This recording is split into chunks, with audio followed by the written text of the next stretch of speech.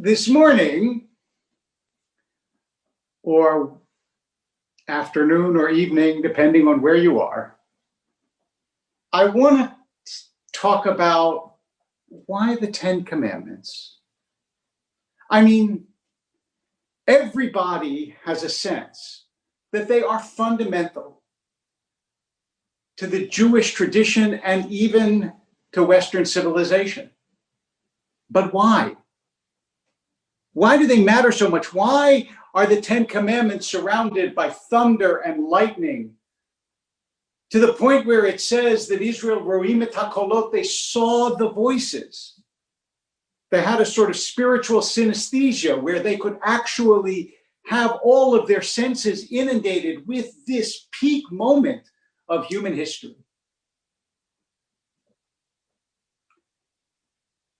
And part of it seems clear, but that clarity only makes the next part of it confusing.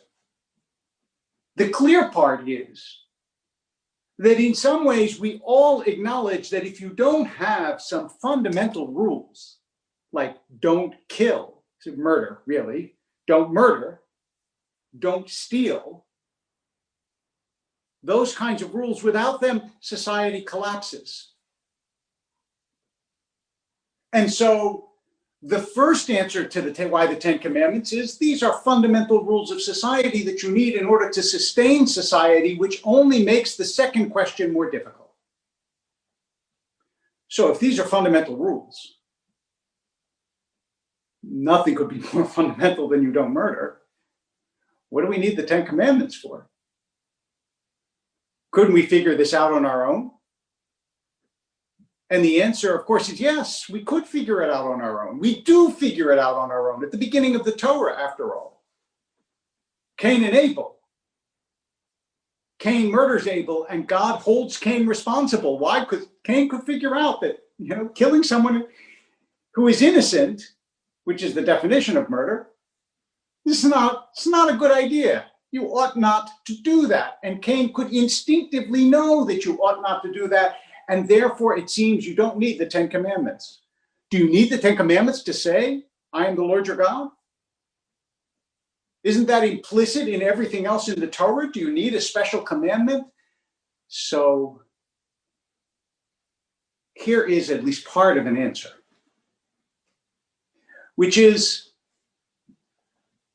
the Ten Commandments are not only a blow against societal disorder, they are a blow against deep moral relativism. The Ten Commandments are a way of saying, you cannot say that in my society, in my time, murder is all right. Because these commandments are woven in to the metaphysical fabric of the universe by the creator of the universe.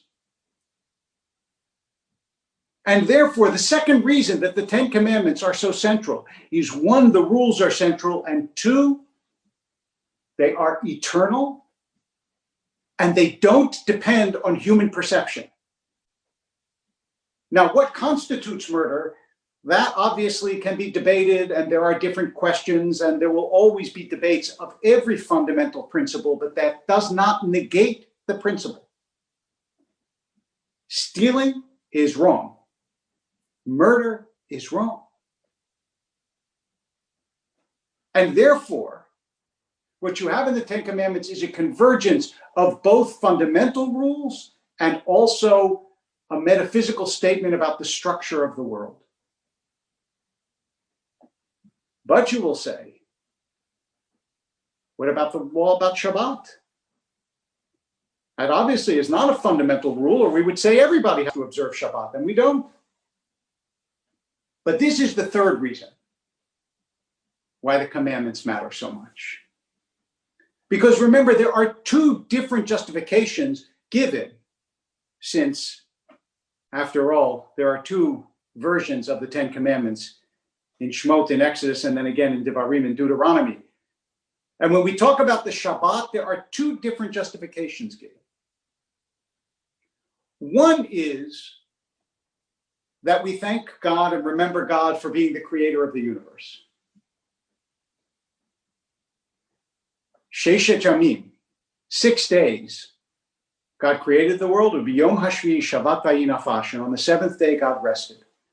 And that is the Shabbat and the God of enormity, transcendence, beyond our conception, what we could not begin to understand, even that we don't understand. But then there is Asher Hotzeticha Me'eretz Mitzrayim, the God who took you out of the land of Egypt. You. Which is why it says, Ani Hashem Elokecha, I am the Lord your God, and the your in Hebrew is singular. In other words, the Ten Commandments are an establishment of God's personal relationship. First with Israel, who stood at the mountain, and then with every human being. There's one midrash that says that when God gave the Torah, it looked to everyone like a mirror. They saw themselves in it.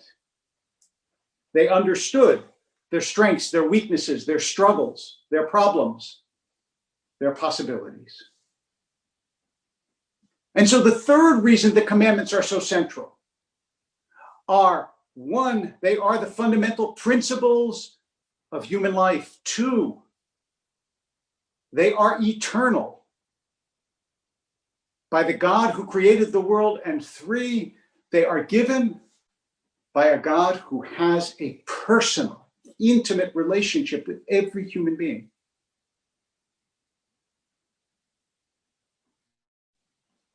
And then finally, they are contained in Parshat Yitro, in the story of Jethro, Moses' father-in-law. And the story of Yitro begins and ends with shalom, with shalem, with the word peace.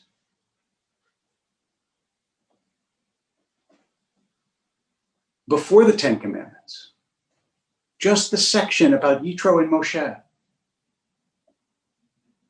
And that tells you something. Because in this same section, we've been reading about Amalek, about the Amalekites. And there are verbal affinities between the two stories that connect them. And the point is, there are those who will hate you and those who will love you. That you will have people of venal and negative and evil and troubled disposition who will try to destroy, but do not look at the world as though it is composed only of those who wish to ruin and destroy, because the world is full of Yitros. People who want to help, people who want to build. People who can help you recognize things that you would otherwise not know. That the Jewish people in particular have an obligation not only to recognize those who are their enemies, but to embrace those who are their friends. Those of goodwill and kind hearts.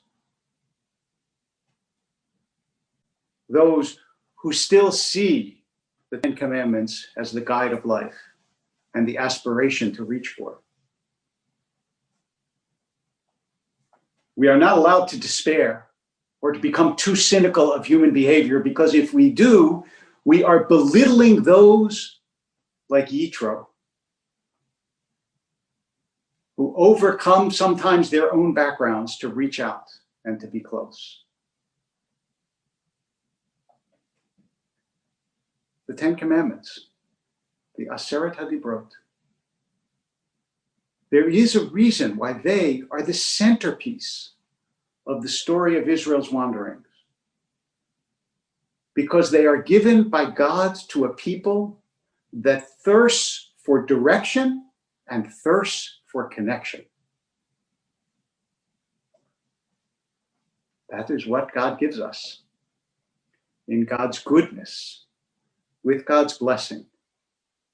And so thousands of years later, all over the world, on this day, Jews rise to listen to the Ten Commandments again to say, Na'aseh v'nishma. We will observe these and we will seek to understand them. A lifelong journey towards what is best in ourselves and in one another. A lifelong journey towards our loving, law-giving God. Shabbat Shalom.